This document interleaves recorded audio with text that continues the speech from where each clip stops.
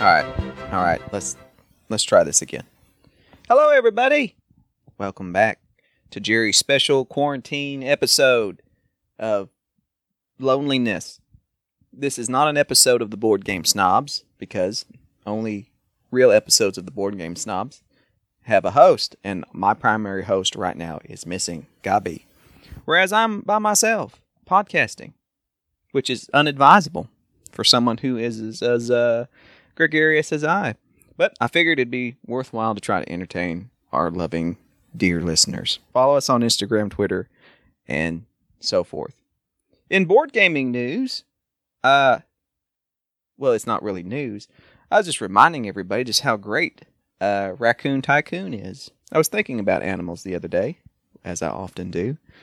And Raccoon Tycoon is a game published.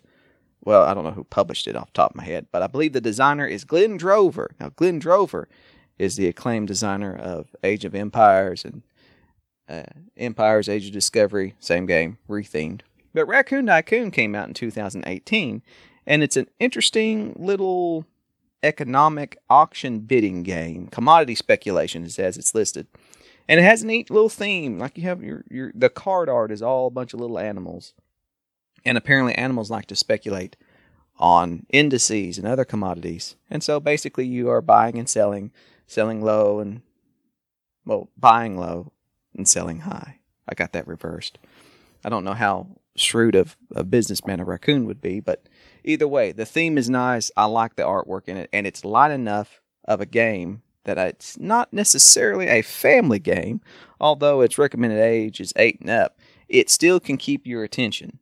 I really enjoyed it the few times we've gotten to play it, and I know that Gabi has played it numerous times afterwards, and he has he seemed to really enjoy it. I like economic games.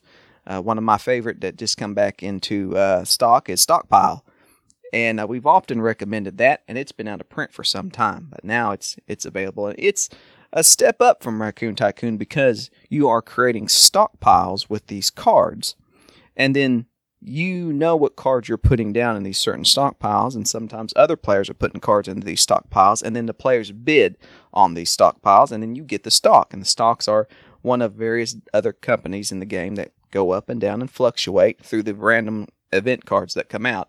And what's neat is that sometimes you will purposely put bad cards that will affect someone else's stock into that stockpile. And it's got a light take that element to it. I really like Stockpile, and I really like, even though it's much lighter, Raccoon Tycoon.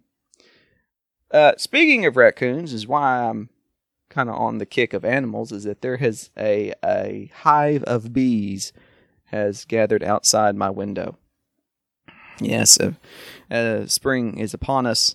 Bees tend to come into the area, and I am very protective of bees. I don't like to kill them, obviously, because we need them.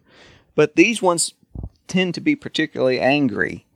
And I guess I had a friend of mine that used to keep bees as a hobby.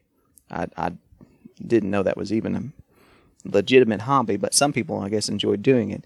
And he had mentioned to me once before that there are many reasons why your bees will become aggressive. One of which is, of course, the queen apparently affects the attitude of the bees. So if the queen happens to die, or there happens to be a rather aggressive queen, you will have rather aggressive drone bees. And so often he would recommend that either you requeen the hive, meaning that you would have a beekeeper remove the queen and replace it with another one. And so I wondered to myself if these angry bees outside my window, if they've lost their queen, or if their queen is just very temperamental, and that's why they're not so laid back. My queen bee is Beyonce, so that's why I'm always in a fine humor. Fun facts about raccoons. I did not know that their name came due to their unique usage of their hands. Apparently, the English word raccoon comes from the Powhatan word, which means animal that scratches with its hands. Even the Aztecs had a similar name for it. I thought that was interesting. Raccoons tend to be very smart. We have a lot of them where I live in Oklahoma. These trash pandas, they're very smart. I also didn't understand about the black markings around their eyes. Apparently, it's much like how athletes will paint black paint or stickers underneath their eye to absorb light. Apparently, it reduces the glare, and that's the similar reason why raccoons have that dark coloring underneath their eyes. Also, in terms of looking up animals, went back to down the the slippery slope that is the naming of animal groups, and I discovered that a Roomba is a grouping of rattlesnakes. A Rahumba? I don't know if I'm saying that right. I don't like that. I want to know who saw enough rattlesnakes in one spot that they felt the need to have a name for them. I also know that a group of seals is a harem, and that's weird. I don't know why. I'm getting off this website. That's slightly weirding me out. This is not going well. I'm not doing well with this whole self-isolation thing, mainly because this podcast is always about me and Gabi doing our own thing. And so, to simulate his presence, I have found a website that has stupid jokes, and I am going to randomize these jokes. They're numbered, and at inopportune times is basically read them out, and this will simulate Gabi. See, I don't need him here. I don't need him. It's a nice. It allows me time to think. I don't have to completely be talking all the time. So I'm going to randomize. Let's see here. Number 26. Number 26. Joke 26. If 4 out of 5 people suffer from diarrhea, does that mean that one enjoys it? Yeah, it sounds like something Gabi would say. Okay. This is awful. This is awful. Oh, I was going to read some fan mail. I say fan mails, listener mails. I guess you don't necessarily have to be a fan to send us an email to boardgamesnobs@gmail.com. But you can. It doesn't make me any difference. I mean, it is what it is. You can do what you want. This one's from Eric Gonzalez. Eric, we know Eric. He's the guy who enjoys the Chihuahua shows. He likes Chihuahuas. What is a grouping of Chihuahuas called? That's a good question. I don't know. What is a grouping? How do you spell Chihuahuas? CHUA. Nobody knows. I don't know. I can't even spell check it. Never mind. Eric writes, "Hey guys, ever thought about starting a podcast where you two sit with Enrique and work through social and political issues while drinking?" No, that would be disastrous. Seriously, he's referring to our episode on colonialism. He says, that was an interesting episode. I know it's always hard to maneuver the gauntlet these days. I just wanted to share a few thoughts I had after listening. I don't think there was anything wrong with having or liking a game about being a colonizer. Where I see the problem is that there's so few games that are about the other side of that struggle. There is more than one side to that struggle, yet the sides are grossly underrepresented. Outside of Freedom Underground Railroad and Spirit Island, they are almost non-existent. That's a good point, Eric. Your choice in movies have always bothered me in the past, and I wondered if you just weren't an intellectual, but you're sounding more and more bride. I like that.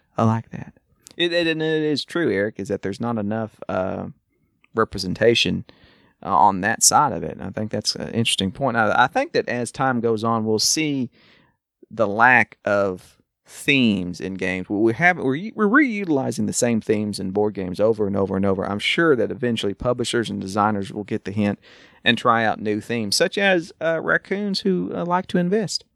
Back to his email. This kind of leads to the next point. I feel like colonialism is subconsciously accepted as a theme in game because colonialism was successful, and those successes went along to create societies that we now live in. That's a good point, Eric.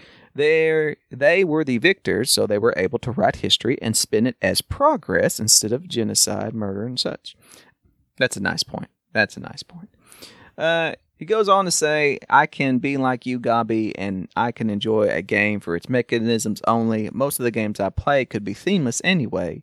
But Lindsay, that's his wife, Lindsay's our moderator. She's the one who supported Gabi in overthrowing me as the host. Lindsay and I have started to try to make a point of avoiding these games. If invited to play one, I would not hesitate to, and I would never tell someone that they were wrong in liking them. Different people can and should have different viewpoints, but I would also not have a problem asking someone who only likes these games why that is. It's a good point. So, yeah, thank you, Eric, for writing it. It seems like that was something I found interesting, that after we did that topic episode where we discussed colonialism in games, we had more interaction with people sending us emails and comments in regards to that. And it seems to be somewhat of a hot topic. And I'm just glad that people think about their entertainment and think about what they enjoy to such a degree. And really, it was very positive. Everybody tended to express themselves in such a way that they were making solid points. And it's just odd. It's odd because we live in a world where it's often portrayed that you just get yelled at on Twitter, which is the case for me, or get kicked off Reddit. But there are reasonable, thoughtful people in the world, and Eric's one of them, apparently. And even though his wife usurped me as the host of our show, for which I will never forgive her. Okay, well, that's enough of fan mail, or listener mail, whatever you want to call it. Oh, man. Okay, time for another joke. Let's see. Number 46. Crowded elevators. No, that's a stupid one. Let's see. The sole purpose of a child's middle name is so he can tell when he's really in trouble. This is stupid. This website's stupid. Gobby's jokes are much better. I think Gobby's jokes are mainly better because he sits in a truck all day and he just thinks of weird things to say. That's the deal. All right. Well, I'm hoping everybody's doing all right. I'm hoping that you're enjoying spending time secluded from the rest of the world and are not falling into deep despair or cabin fever like I am. But rather, perhaps you're taking the time to re-look over some of your old board games or even some of your solo games. Or perhaps if you're wanting to have a board gaming experience and there's nobody else in your home, you could try out Board Game Arena. I've been doing that. BoardGameArena.com. That's where I go to play Jaipur. I love Jaipur. And it's a very simple website. It's easy to sign up. And you can play several different types of games on here. Jaipur always is my favorite. It's a quick 2-player game. Unfortunately, they have a notice up on their website that they're experiencing a very high load. So I suspect that there are many people logging in and playing games right now. And it's sad to say that some of the games, my top 3 games I have played on Board Game Arena are basically it's the same 3 games I keep playing over and over and over. I play Stone Age, which they have a really great implementation on this website. Jaipur is my number 1, and Seven Wonders. I don't own Seven Wonders anymore. I didn't like playing Seven Wonders in person, but for some reason, playing it online, it's so quick. It's kind of thoughtless.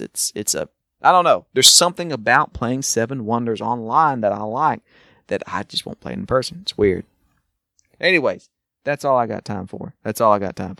And so this is not our 100th episode. This is not the Board Game Snobs. This is just Jerry. This is Jerry, and I have a microphone, and I'm talking to you, and I'm hoping everything is doing fine. How do I want to turn this off? I gotta pause.